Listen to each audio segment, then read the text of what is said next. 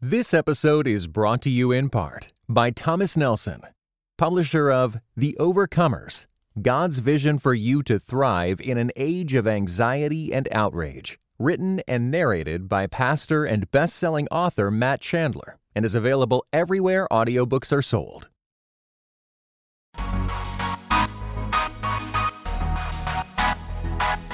Dynamic voices for a diverse church. This is Pass the Mic.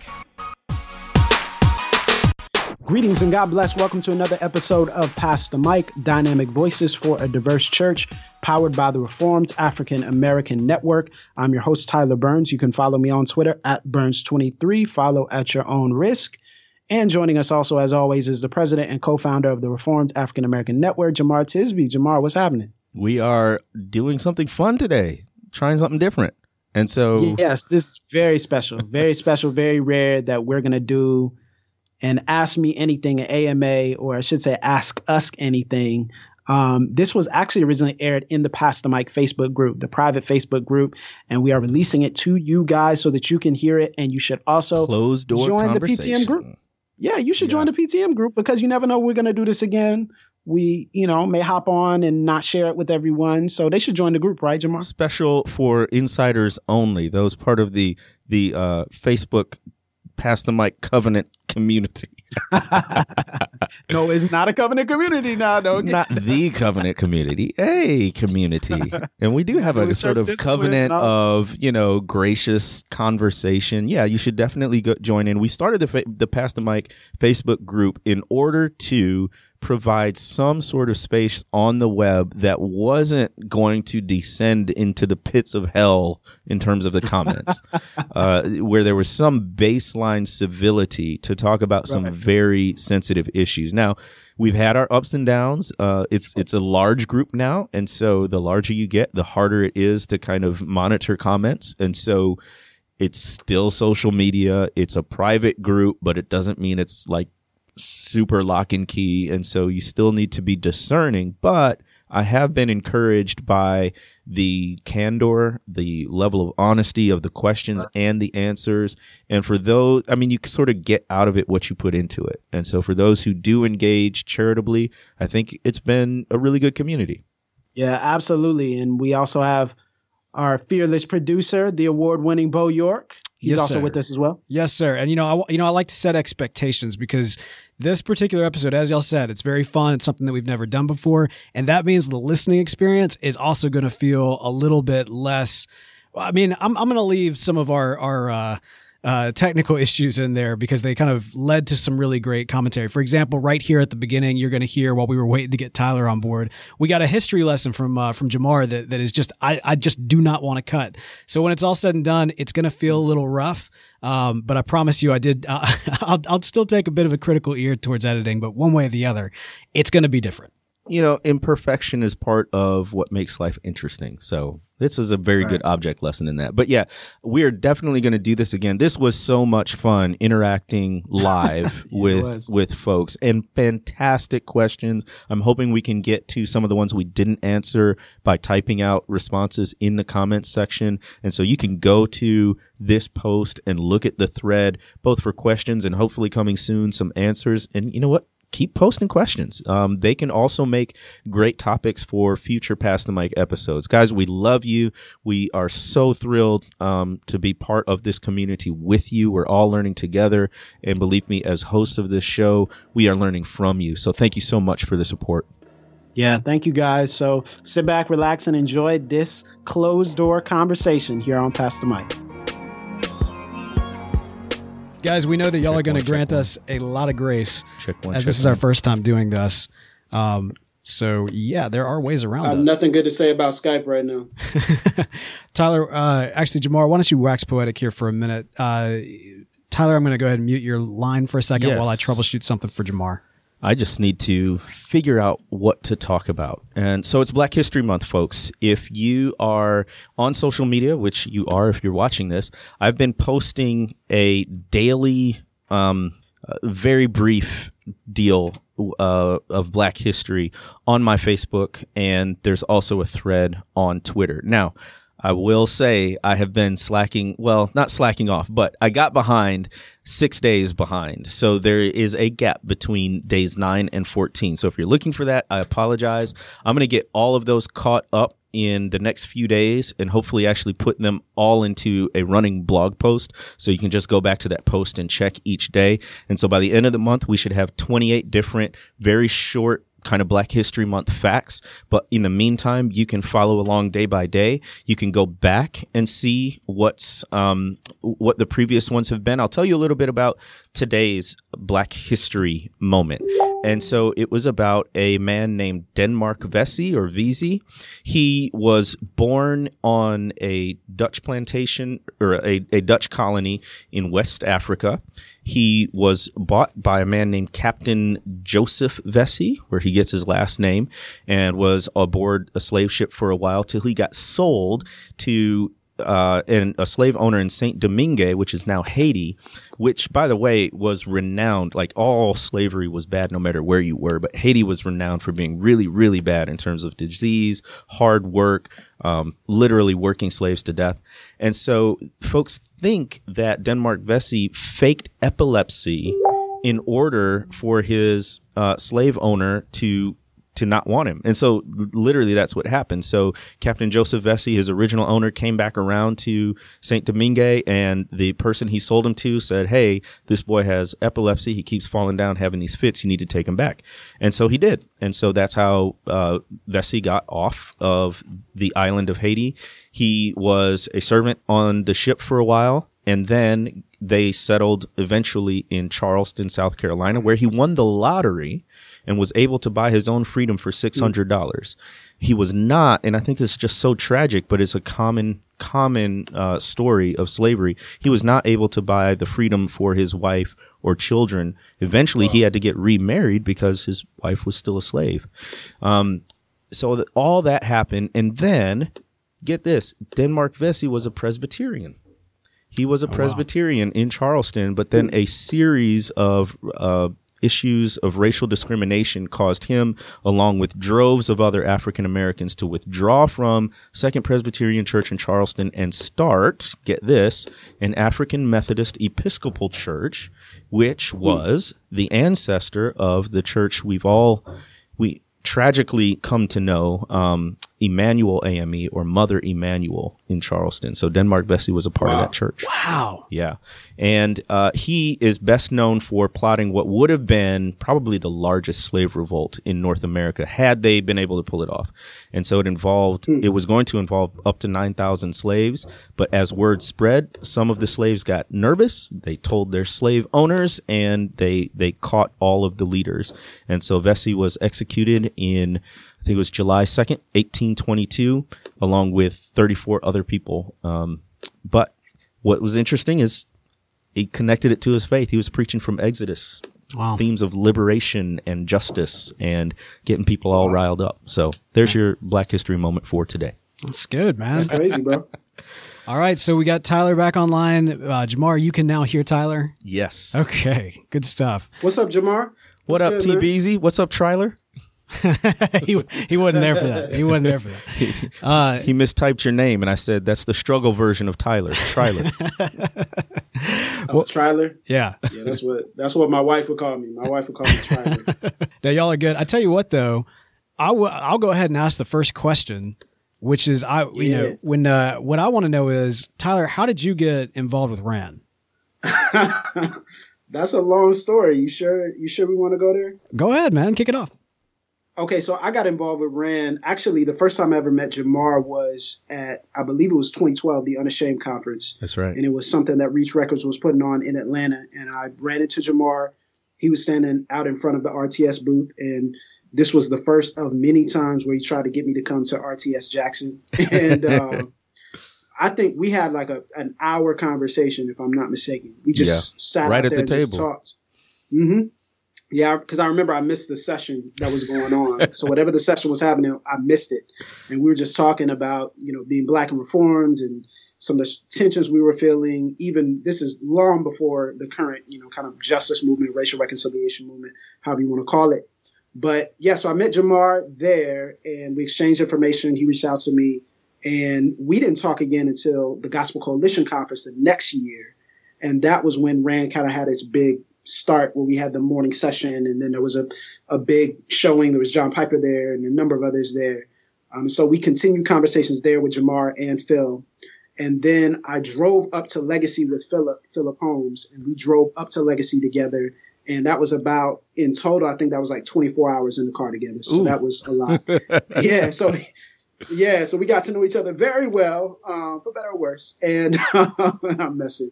But we had a lot of fun. And so he said, man, you should come up to Jackson for kind of the RAND launch meeting. And that was where we got together a small group of people, try to map out what it looks like to have RAND Network. And Pastor Mike was kind of in that, but I met Bo, and that's kind of what sparked it. But so we talked there, and I kind of stepped away for a little bit when I was getting married, and then came back, and yeah, so the rest is history. Wait, stepped away when you were getting married. As I recall, you spent your honeymoon with us. What are you talking about? At TGC. I don't know what you're talking about, man. Yo, you misremembering, man. That's all alternative facts. I did spend listen, let me tell y'all this. I did spend my honeymoon. TGC 2015, it sounded like a great idea at the time. It sounded like a super gospel-centered idea. Never do that. Now, that wasn't all that we did. We also went to. We don't need the details. Place in Tampa. No. I'm not talking about that. Yo, you got me all flustered now. Hold up, man. You know, Valentine's Day was yesterday, man. Come on. But so we went to another place after we went to Disney and stuff. But no, like, never do that. Never do that. Like, I met Pastor Thabiti there, and he was like, brother, what are you doing? And I was like, well, I thought it would be a good idea. He's like, brother, what are you doing? I was glad. I just said, I don't get to see my people a lot. So, All right. So the homie Kevin, what up, Kevin? He is one of the mods in PTM. He said, what are the best ways to mobilize the church away from a mindset of salvation only to a more holistic view of what God says in our interactions with the world? This is a Jamar question, of course. This is fun. This is like a whole episode of soapboxing. Right. My personal conviction is start small. So gather a group, a coalition of the willing. Could be 3 to 4 people, could be 5 to 6 people, could be 8 or 9 or 12 people. But you get that group going. It seldom works. And anybody who's been in a leadership or an administrative position knows it seldom works for one constituent to come up to you and say, hey, we need to do this. And then all of a sudden the light bulb comes on and you change your priorities. That's not typically how change works within an organization, including the church. And so what happens is, if you get a small group together first, number one, you don't need to ask permission. And I'm not being subversive here. Right. I just mean it yes, doesn't. Well, maybe positively so. But it doesn't require a committee approval or whatever. It's just like, hey, let's all grab dinner or something, or let's go and watch this movie and then discuss it. It's informal, is what I mean. And that scratches a couple of itches. Number one, you get your fix of this kind of conversation. So it can be very, very frustrating if you are waiting for the church to take this on as a topic and it's taking a long time. So with this small group, you get to have these conversations and not wait for everyone, including the leadership, to pick up on it. Secondly, you get to sort of refine your ideas in conversation with other people at your church. And so they'll have ideas, you'll have ideas. And then I recommend have some concrete, specific goals and outcomes. Don't just go to the leadership of your church and say, hey, we want race to be more of a topic. What does that mean? Propose a series, say we ought to attend this conference or live stream this event and talk about it with our small group or whatever it might be. Now, if you're in leadership, it's a little bit different. And so it's different if you're senior pastor or associate or assistant, if you're on staff, if you're a woman, all of those things come into play. But just speaking from a layperson's perspective, don't necessarily think that change is going to come or start with you going to the administration or the leadership. Rather start with a cohort of your peers and see where that goes. Yeah, that's definitely a long-term project. I think a lot of people believe that this is something, and it can happen very quickly, and it can be something that happens in a rapid pace based upon the Holy Spirit moving upon a congregation. moving upon the leadership, et cetera. But it is typically a long process, and there's a lot of competing factors that are at work here. So just to let you know, this is not something that happens overnight. It's something that happens with extended consistency. That's good. We've got a kind of a question, kind of a general discussion point, I think, coming in from David on the Pass the Mic comments here. He says, "It is a blessing to me to know that I am united in the death and resurrection of Christ with men like Tyler and Jamar. What I struggle with is the dividing line between what social service the church can/should provide versus what Christians should expect the government to provide. As foster parents, we see the desperate need for assistance and what little is actually provided. I also know that criticism of government programs can cause hurt feelings. My personal experience as a foster parent, anything the government does is inherently bureaucratic. Oh gosh, I'm dyslexic, guys. Y'all need to depersonalize. Thank you. Depersonalize and ineffective. But aid is needed. I just don't know what the answer is. So kind of a general talking point / question. What do you think, Ty? Yeah, I think it's a really good question. I think it really largely depends on the context that you live in, and it really largely depends on the political persuasions of your church body and the people around you.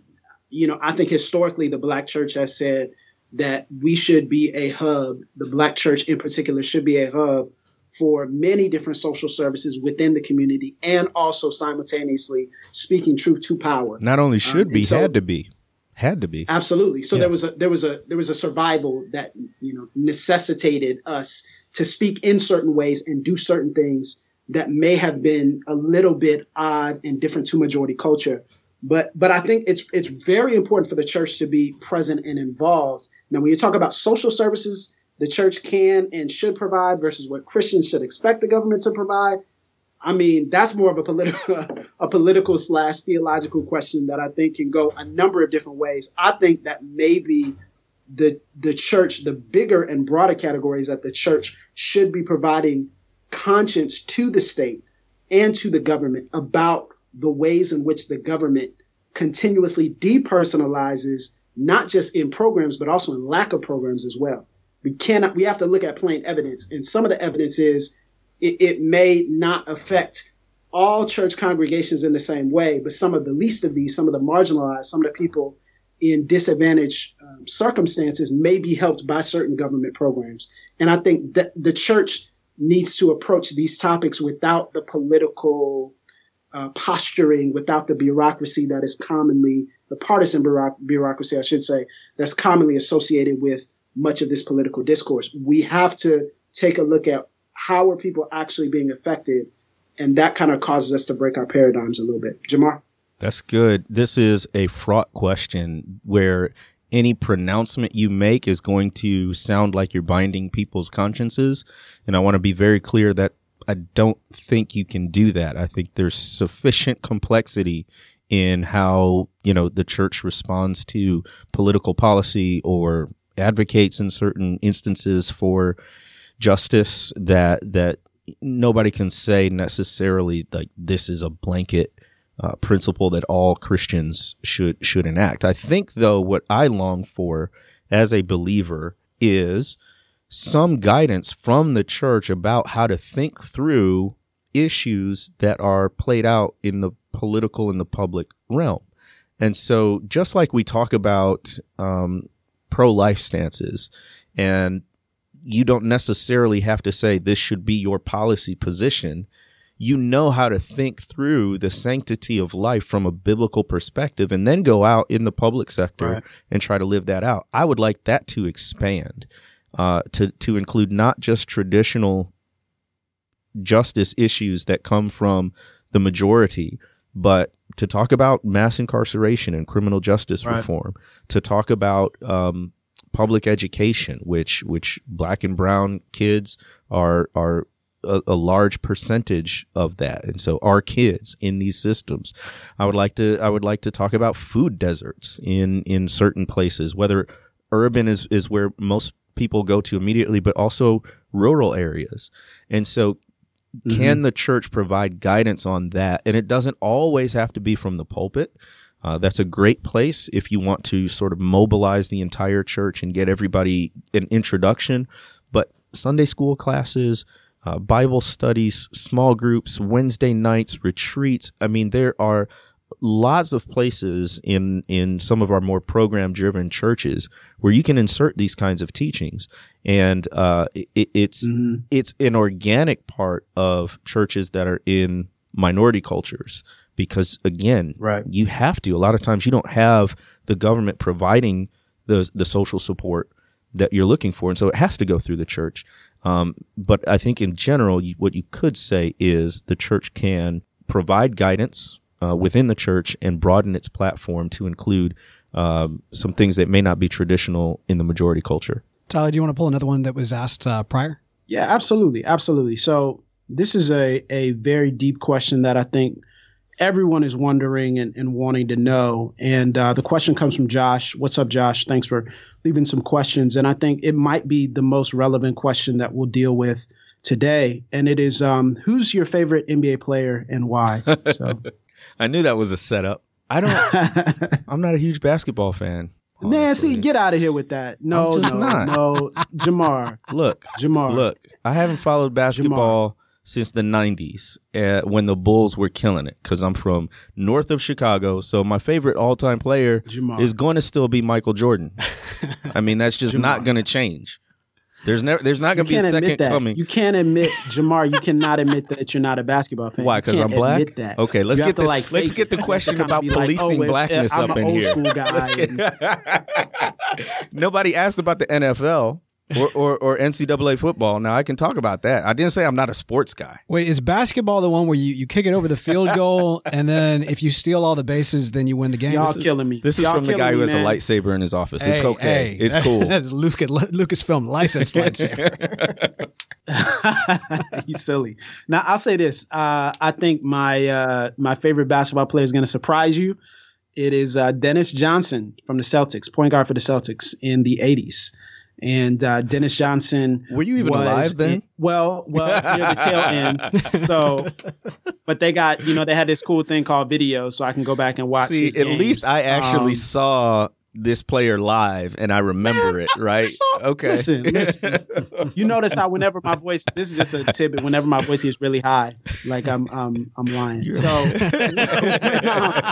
no, but seriously, when Dennis Johnson is in studying basketball and I tried to, when I played basketball in high school, kind of model my game after Dennis Johnson, defensive stopper, playmaker, and he was just kind of all things that the team needed. So when he played for the Suns, he was a big scorer. When he came to the Celtics, he was more of a facilitator.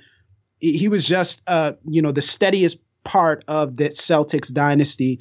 That included probably the greatest front court ever with Kevin McHale and Parrish and obviously Larry Bird and others. So Dennis Johnson would be my guy. I just love the way he plays. He had a great mid-range game. All the things that, current basketball players don't pay attention to, he did. So that's my favorite. I knew you were going to infuse some deep meaning. He's like Paul being a missionary, all things to all people. You love that metaphor. I got you. Absolutely, man. Everything is deep, man. I got to point out though, my wife just joined. So what's up, baby? Oh man. He's in trouble. He's in trouble. Did you hear me? Because he was talking about how he messed up the honeymoon. Hey. He said about that. Well, I tell you what, we've also got a question coming in on the live chat here from Carly Skinner, who says, as a white woman, how do I use my privilege to educate my white friends while still being sure to elevate black voices? For instance, in the PTM group, we've discussed white Christian leaders who speak out about racial healing, but fill the space more than the voices of those of their black friends. What's the line? Footnotes. So yeah, there is a lot of work. This is a great question because a lot of times folks in the majority, white folks, feel silenced in conversations about race, especially in our Pass the Mic group, where we often say, take a seat, listen for a while before you talk. And I think that's good and that's healthy. It can be extremely frustrating for someone who's not used to doing that or thought this was, some other conversation where everybody's got, the same kind of airtime. Well, a little bit of background for that. Black voices have been silenced throughout U.S. history. This is why one of the reasons why we need something like Black History Month is that the contributions of people of African descent have been glossed over, ignored, or deliberately left out of the history. And so there have to be opportunities for minorities to speak and even, quote unquote, take the lead on conversations. So that's some of the background. Now, if you're in the midst of that, you can feel like you're sitting on your hands waiting for your turn to speak. I say, you know what? You probably do have an opportunity to speak. It's just not 2 or 4 Black people. It'll be 2 other white people, which can serve a tremendous service to the cause of racial reconciliation and justice. Because quite honestly, you can have conversations that we can't. I'll never forget the chant by a fraternity, the SAE fraternity in Oklahoma. They were on a bus, and it was a secret cell phone video of a chant that used the N-word. There'll never be a NSAE, all that stuff. I can't get in that conversation. But had there been someone on that bus or on the cruise ship where they learned it during the leadership team retreat or whatever it was, to intervene in that conversation when it was all white people, that might have saved some pain and some harm. On a smaller scale, at your Thanksgiving or Christmas dinner table, amidst your friends, even on Facebook. And so I know a lot of people are doing that and they're taking hits for it. We need even more of that. So that can kind of scratch the itch of you wanting to say something. It's just, redirected toward it. And then as you do say that, use footnotes, cite Black authors, cite films with Black people in it, cite the Reformed African American Network, show them the sources that you're accessing that are building your awareness, and that will lead them, again, to access those same sources and thereby promote or elevate African American voices. What do you think, Tyler? Yeah, I think that's good. No, I think that's perfect. I think that's exactly what I would have said. So we'll leave that there. Also, Will, he says in the comment, what's up, Will? I'm a white member of a Black church. In my experience, there are very few men both in my church and in the predominantly Black churches I visit. Is this something you see as well? If so, should the targeted discipleship of young Black men be a priority for white evangelicals for the sake of investing in future Black leadership? Is this even possible with the culture gaps that exist? Now, I'll kind of take the lead here. Yeah. I'll say historically, in my context, my personal context, I've been a little bit spoiled because there's been a very high concentration of men, very high concentration of 2-parent households, which produces lots of great things for families and communities in the surrounding area, lots of upward mobility. The stats are clear.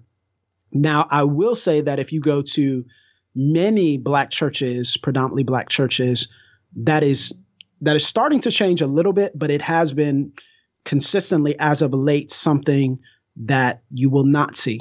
You will not see very many men. You'll see a heavy female presence. Now, part of that is from a complementarian, egalitarian standpoint. Part of that is because, historically Black women have had to stand up based upon the Black men not doing what they're supposed to do, and also Black men being erased and Black men being targeted by majority culture. I think there's a lot of different factors that go into why that is the case. I would urge people not to assume, though, and I think sometimes what tends to happen is we see this, we're like, man, we're the Black men. And I had a lady come up to me a couple of years ago at a panel during the intermission of a panel, and she said, I really appreciate what you're saying, but when are you going to tell these Black men to stop sleeping around and do all this? I'm like, wow. Yeah, man. It was a surreal experience. And I think there was an assumption that, oh, well, because I haven't seen it, it doesn't exist. Or, oh, they must be out doing something they're not supposed to be doing. Oh, or they might be doing this. And at the same time, there has been a growing, and this is inside baseball a little bit, but there's been a growing doctrinal emphasis on word of faith-ish communities and word of faith-ish doctrine that has infiltrated the Black church in many ways. And what that tends to do is hyper-focus on women. So the rhetoric becomes almost feminized because they are the heaviest constituency of that demographic. Now, some people have used that to their nefarious advantage to gain wealth, gain alliance, and other things. And it has been something that is very angering and frustrating to watch in my particular tribe. Now, on the flip side, we can't negate the community and the cultural impacts and effects of Black men consistently being under threat, not just within predominantly Black communities and majority culture communities, et cetera. Would there be a great opportunity for targeted discipleship? Yes, as long as it does not lead to assimilation, as long as it does not lead to the robbing and the draining of the cultural diversity that comes from Black voices. As long as you're not making them a version of yourself, but you are trying to love them and care for them, go disciple regardless of the cultural impacts, but keep the cultural impacts in mind. Don't just use white faces and white voices in Euro and Anglo-centric dialogue when discussing things with them. And also another thing that's very important is it is typical for people to go into predominantly Black contexts and use like total depravity. That's what you'll lead with because it's the first T in the tulip. So you'll lead with total depravity. You're a wretch undone. And that doesn't fly because they hear that all the time. So it's almost reinforcing low self-esteem in people to just say, oh, you're just a sinner. You're nothing. You're nothing but a worm. It's just like, whoa, like, can we lift up the Imago Dei?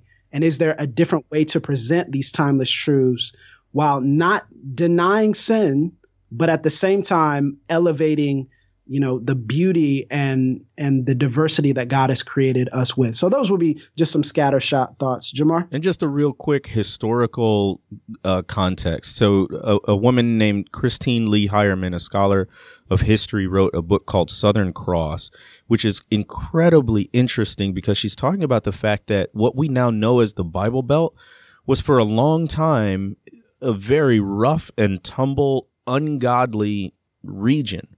And there were these very clear ideas of masculinity and machismo and honor.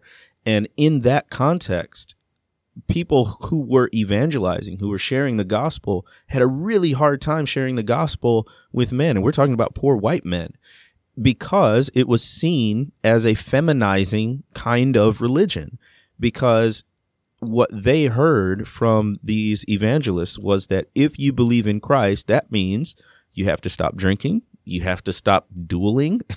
You have to stop brawling with people. You have to stop cursing. All of these markers of manhood in, the late 18th and 19th centuries, you had to give it up and go be with your family, which, of course, we honor the family, and that's a biblical principle, but just understand to their ears and to their understanding of what made a man, that mean you had to drop all of that. So they had a tough time, even among poor whites, 200 years ago, evangelizing men, because Christianity, the way it was presented, not as it actually is, but the way it was presented, seemed like you had to give up the strongest, toughest parts of what made you a man in order to be religious. And so, I think this is a pervasive topic in the church that goes far beyond the Black church. And it should cause us to rethink how we present the gospel message, especially in light of ideas about gender and masculinity and femininity. Yeah.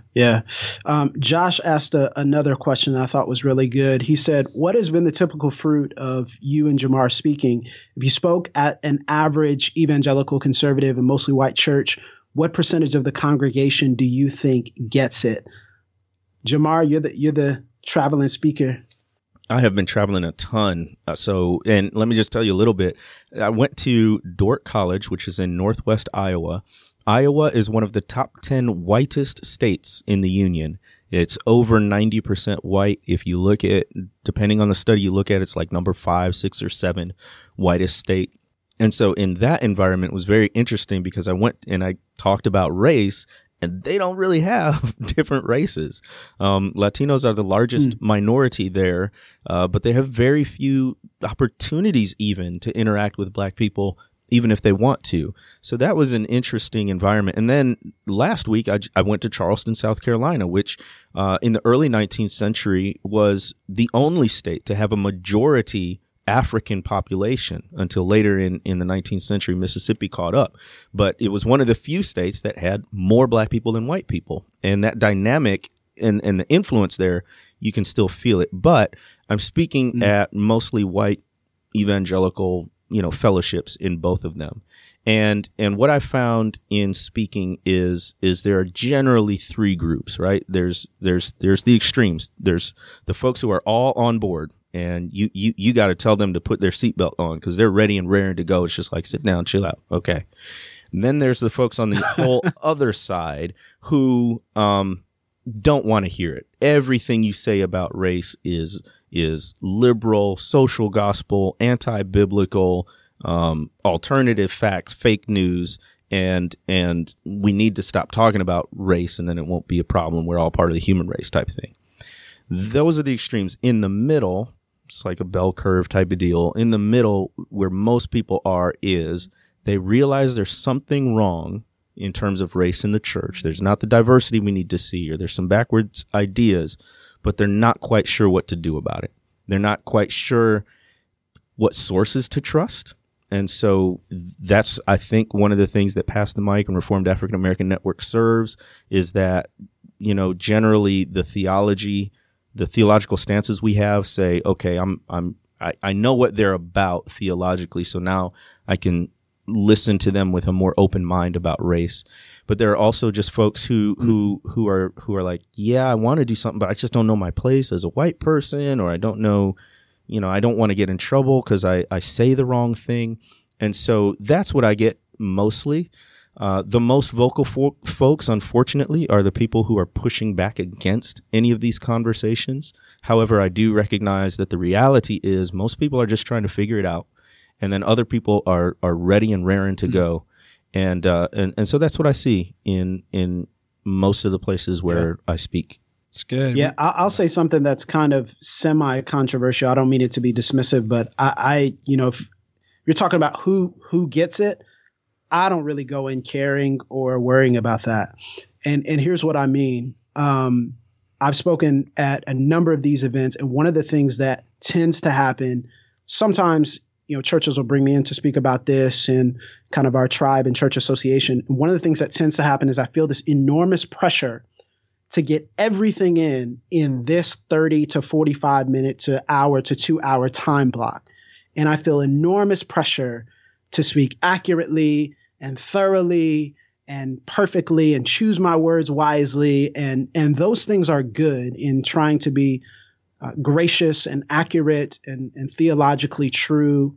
Those things are great. But one of the things I've tried to release is the pressure for me to do it all in one session. And I don't know of anyone who, when they heard one session, all of a sudden just flipped and changed. I don't know of anyone who ever did that, but that it was the consistency, not only of one person coming in, but their entire environment pointing their gaze towards a more holistic, broader view of justice and the gospel and scripture.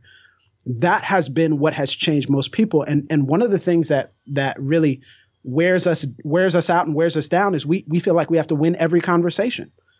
I mean, there are going to be some people who just don't care. And then there are going to be some people who are wide open. And I leave that to God.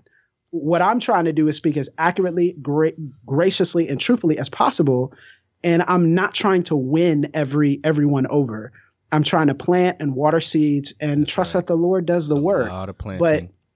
But yeah, there's just this mentality that, man, wow. So we're going to have someone come in and speak about racial reconciliation and ethnicity and all these and justice. And wow, this is going to be an awesome moment for us.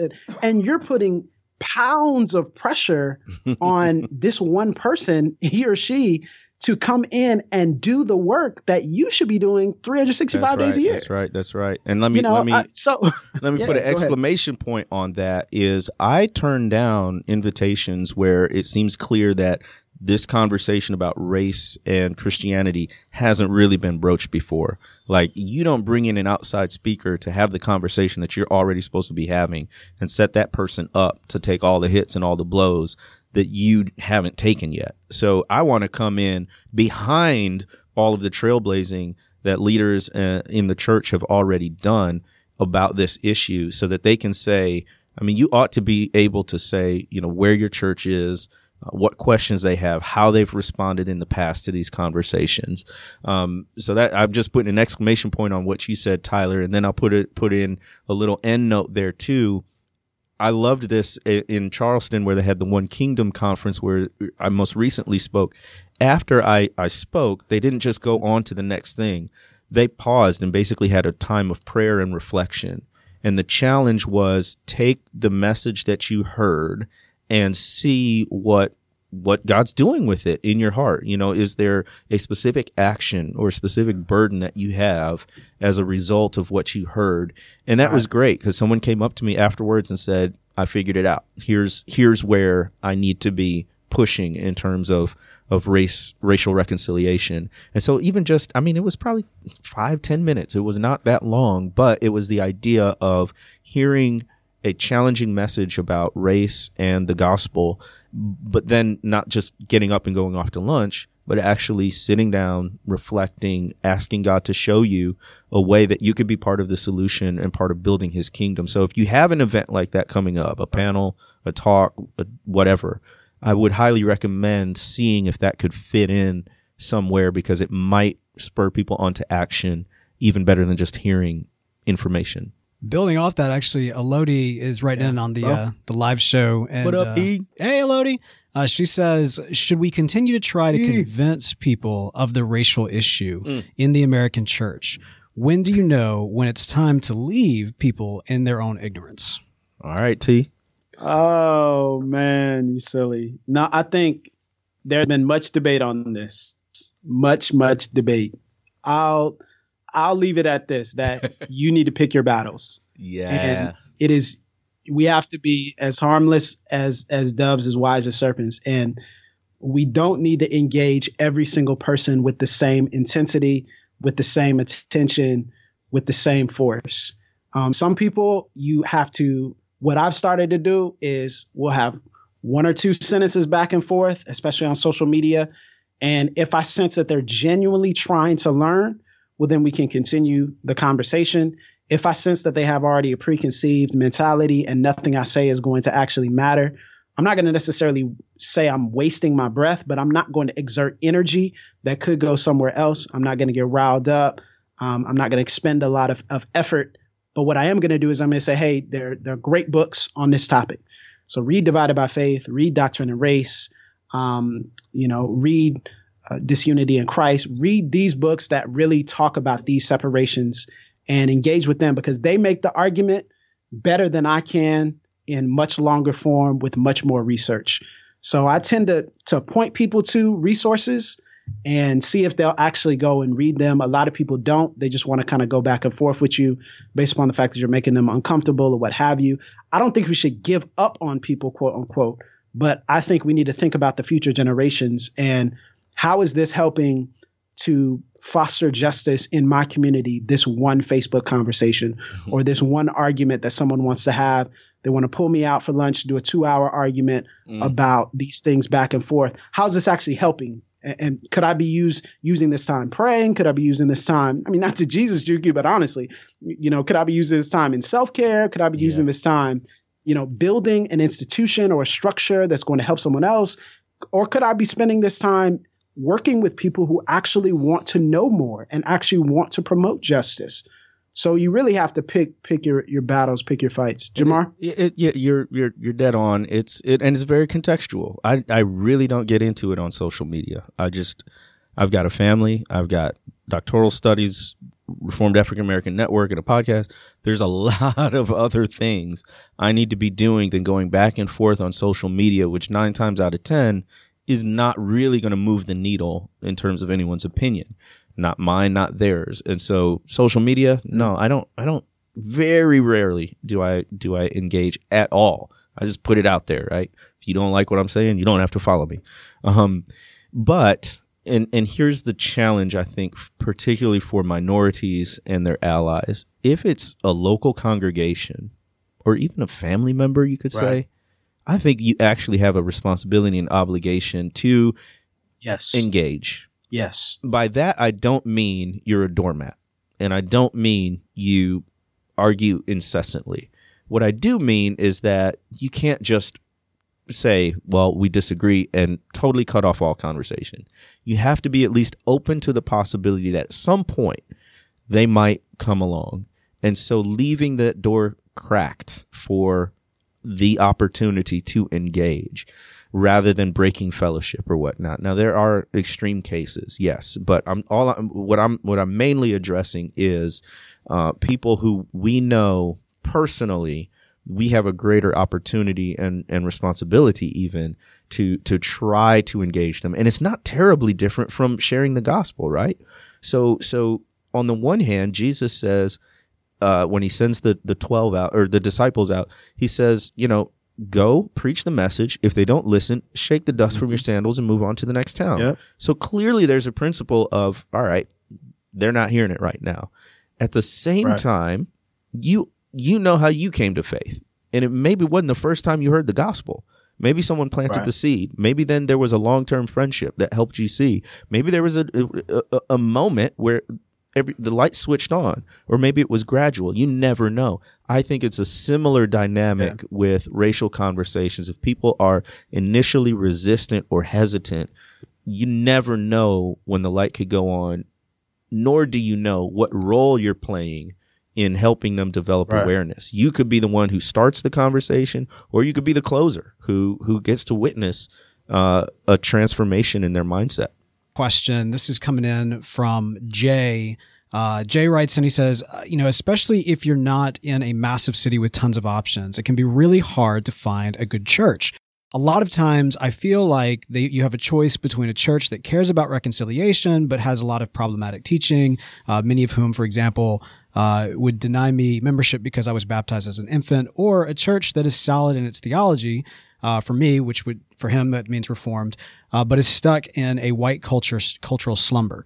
When you're faced with those options, how do you choose what to prioritize in finding a body to join yourself? That's a very good question. I think it comes down a lot of times to decisions and things that you find to be a priority for you and your family. One of the things that I tend to see is that people look at certain churches and call them quote unquote unbiblical or heretical because they don't fit within the tribe. And I don't think that's what Jay is doing, but I think sometimes we have to expand our borders to think about the ways in which we perceive someone else's doctrinal difference as heretical could actually just be a different interpretation than us. We have to make sure we major on the majors, minor on the minors. But I think that there are opportunities where the Lord will call you to a place that is not necessarily woke, quote unquote. I hate using that term, but that is what it is. I love that. It's not necessarily, you love that term. I hear a podcast episode coming up. Why do you like that term? Anyway, that threw me off. We're going to have to talk about that. But this whole idea of they may not be where you want them to be in certain areas, but you can provide that change and you can be a catalyst. The reality is, regardless of if you're in a church that is great in social issues and speaks to justice or a church that is not, there are always going to be things to contend with. And there's always going to be a stand that you have to take yourself as a member of that body. Now, that may be different in different contexts, but you will have to take a stand. As long as you know that going in, I think it's very important to see where the church is on these issues. If you're passionate about something, you're saying, hey, I'm looking for a church, want to be a member here. What does this church believe about justice? What does this church believe about mass incarceration or pro-life or what have you? Those things are important to talking about your long-term fit, but don't negate the fact that the Lord might be sending you to that place as a catalyst, as someone who pushes forward this mentality of justice, this mentality of the image of God in all people. So you might be used as a catalyst. Don't deny that possibility. Jamar? It's very difficult. I've often been in that situation of, once I learned about Reformed theology and I wanted to sit under that kind of preaching and teaching, it often became, because most African-American churches aren't overtly Reformed, which doesn't mean they don't hold to some of the same doctrines. But it didn't strike my ears the same way. I think now I'd be a lot more savvy about how to listen for biblical truth, even though it might sound, it has a different cadence. They use different vocabulary, whatever. So, amen to your point about let's not jump to conclusions about heresy, what is and isn't. Let's major on the majors. Definitely amen to that. That being said, I think one of the things we've got to guard against is this church shopping mentality. And I'm all for choice, and I think that's one of the great things of the Protestant Reformation. But we can also kind of get caught up in this church shopping, church hopping mentality. And what I mean by that is, we treat it like we're consumers. And so as soon as the church doesn't satisfy my needs, on to the next one. Or I'm not going to be comfortable anywhere if they're not satisfying my very particular needs, which you expand that to 50, 100, 150, 1,000 people in a congregation, that gives an impossible job. And so one of the things I think we need to do is love the church as it is, not how we want it to be. So when you go to a church, understand that that is the church you are joining. And as much as you can try to push and initiate change, you've got to ask yourself, if I don't change anything and the church remains as it is now, is this a place where I can be comfortable? And that's the church you have to love. You can't love the church that you hope is going to be there once you do all your activism within it. That's good. Not that you shouldn't push. I'm just saying, we're part of a congregation and a body, right? And so that requires a certain commitment, even in the face of dissatisfaction. But that doesn't mean you can't do anything. So certainly you can help move along certain conversations and change. But I would say whatever church you're going to, find a way to satisfy that need that doesn't necessarily rely on changing the entire church. And so maybe it's a small group you go to, maybe it's a volunteer opportunity that you have. You're always going to be at a place that's not, doing everything you think a church should be doing. And so what are you doing to make sure that you're taking care of yourself, and also that you're not being a hypocrite and just calling out problems without being part of a solution? Yeah, you're much wiser than I. No, I'm young and impatient. But okay, we got one more. I wanted to get to this question because a couple of people have asked similar questions. So I kind of want to discuss this, and this might get us into some trouble. Good trouble. Always Morgan, a good way to close things out. When you got no time. Yeah, both Morgan and Isaiah kind of talk about, and thank you guys for leaving your questions, kind of talk about this idea of Marxism and critical race theory. And Isaiah's question in particular, he said, how would you respond to someone who says they are concerned that unbiblical assumptions and assertions of the critical race theory are being presented as absolute fact and a lot of discussions around race in reform circles? I think this is an important question. Let me take the lead, and then Jamar, you can talk about this as well. Go for it. Test the water. No, I'm just saying because we get this question sometimes, and here's what I'll say. Everyone has a framework. Everyone has a framework, and everyone has a sociological framework that they find to be most closest to or most aligned with the reality of the world in which we live and the reality of the country in which we live. And a lot of times people are telling me that they don't want a certain type of framework, but everyone has a framework.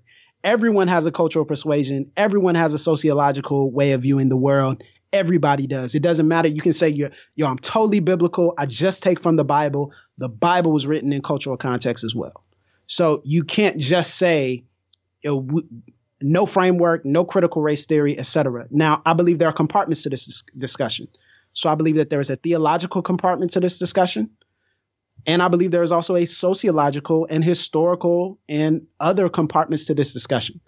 And I think we need to be careful about stepping into sociology and assuming that because we know a few scriptures, we automatically understand the social conditions of this world and we have proper framework just because we're Christians.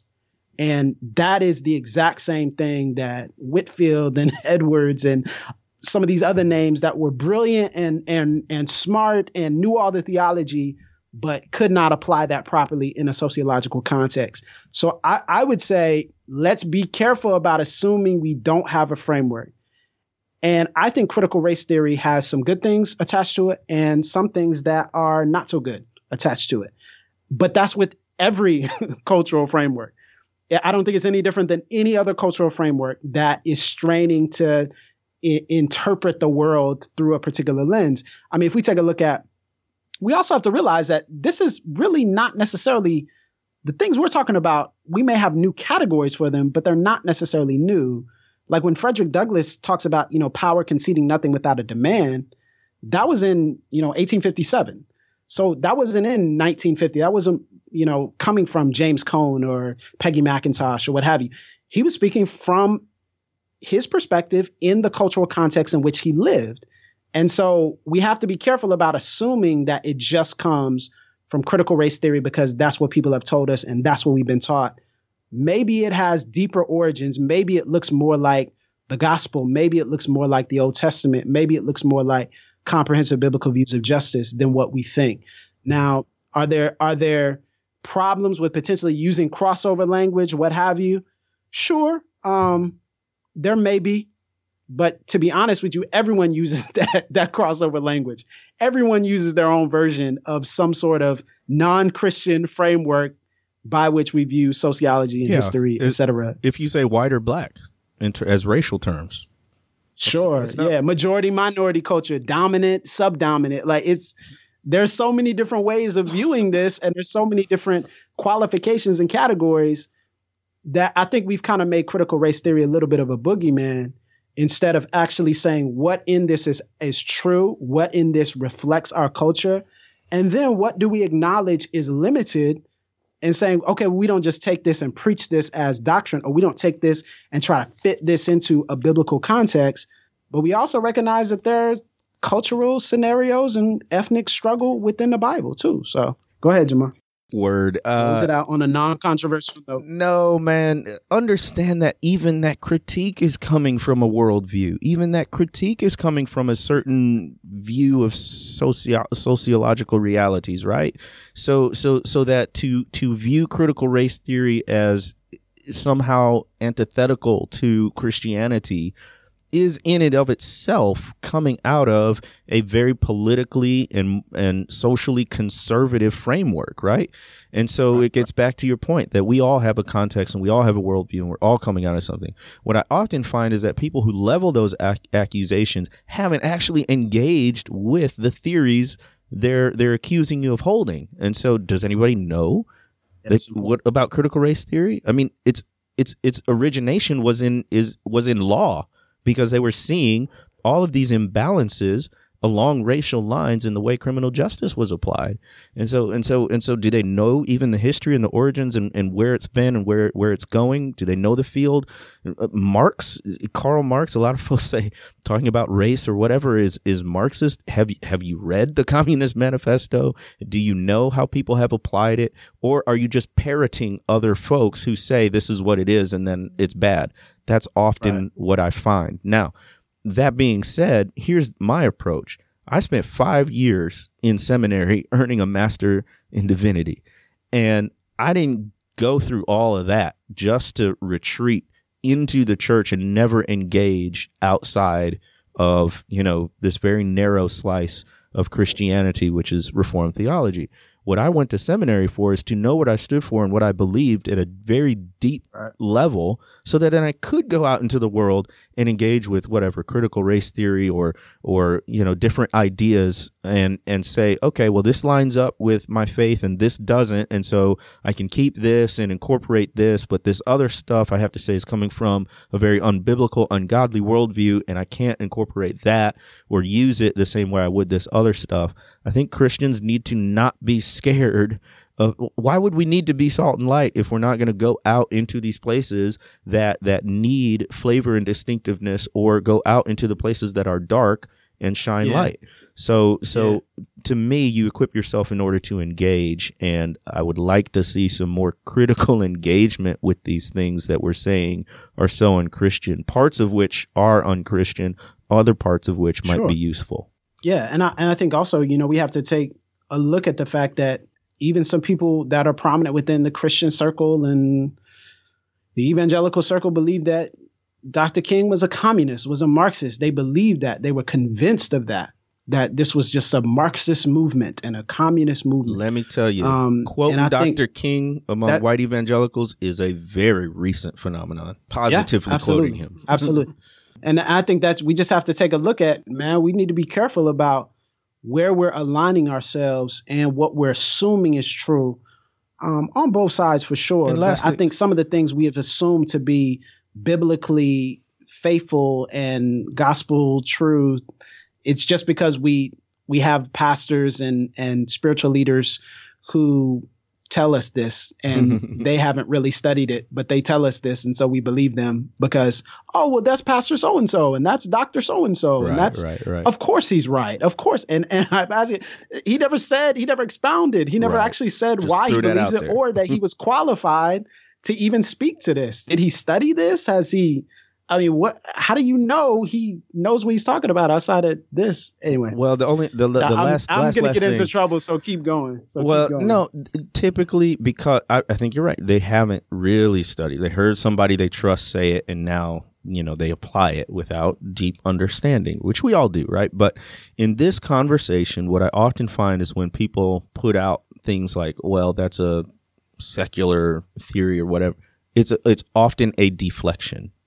It is a way to turn the conversation and delegitimize whatever point you're trying to make.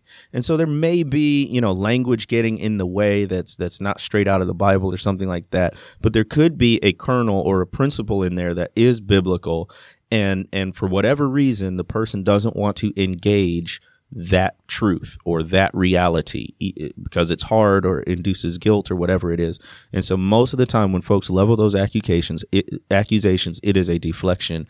And rather than engaging them on the validity of what, language I'm using or what tradition this comes from, I try to steer it back to the central or the core point, which makes folks squirm. And so that's my last thought on every that. Cultural framework has consequences. Every cultural framework has implications. Everyone has consequences. And we should scrutinize not just others, but our own as well. That's good. We want to thank everybody who tuned in for the live broadcast here on the Facebook group. I want to do some more, Bo. This was no fun guy by cutting us off. I want to do some more, man. Hey, man, the music is playing. We're going to do another one of these. Let's pull a Chance the Rapper. We could have done some more if somebody had shown up on time and actually had a solid internet connection. Skype, See? All right. Low, bro. I had to go from your iPad to the computer and then back to the computer. I think that's a cultural critique of African American views of chronology and time. And so that is not at all what I'm saying. I was waiting for the essence of my essence to catch up with time and space and no, that was Tryler coming out. That was Tryler. That's right. That's what it was. Well, but one way or the other, we do thank y'all all for tuning in. I think we'll definitely do this again. We really appreciate all the questions that came through. And you know what? Just for fun, since we kind of stumbled our way to the beginning, I'm going to try something that may stumble our way in the end here. Okay. All right. So pulling back the curtain a little bit. Right now, the camera is actually set up on a fan. It looks relatively nice right now, right? We got kind of the panels in the back. We got the coffee bags hanging down. It's not the best. They're made angle. of hemp, by the way. Well, they are, but that's because that's where you store coffee, man. But no, this is a really, it's not the best angle, but it is on a fan here. So I'm about to turn on the fan to see what's about to happen. The camera's going to fall. Let's see. Gravity. It's magnetized, I think. So. Oh, nice. All right, hang on. Hey, it worked. That is awesome. There we go. Now it's going to go all the way to the door. Oh, and it feels really nice. Look at that. We could have done this the whole time. By the way, this is not a normal fan. This is one of those Dyson fans with no blade. Hey, that's what you got to do because you got to keep it soundproof, right, and everything. So we both super fancy and nerdy, so we had to invest a little bit on the nice fan. All right, cool. I just wanted to try that. I thought it'd be a fun way to close out, as crazy as everything was this time. Yes. So thank y'all so much for tuning in, and I don't even know how to make it stop. So we'll see thank y'all on the next. Pass the mic. Pass the mic.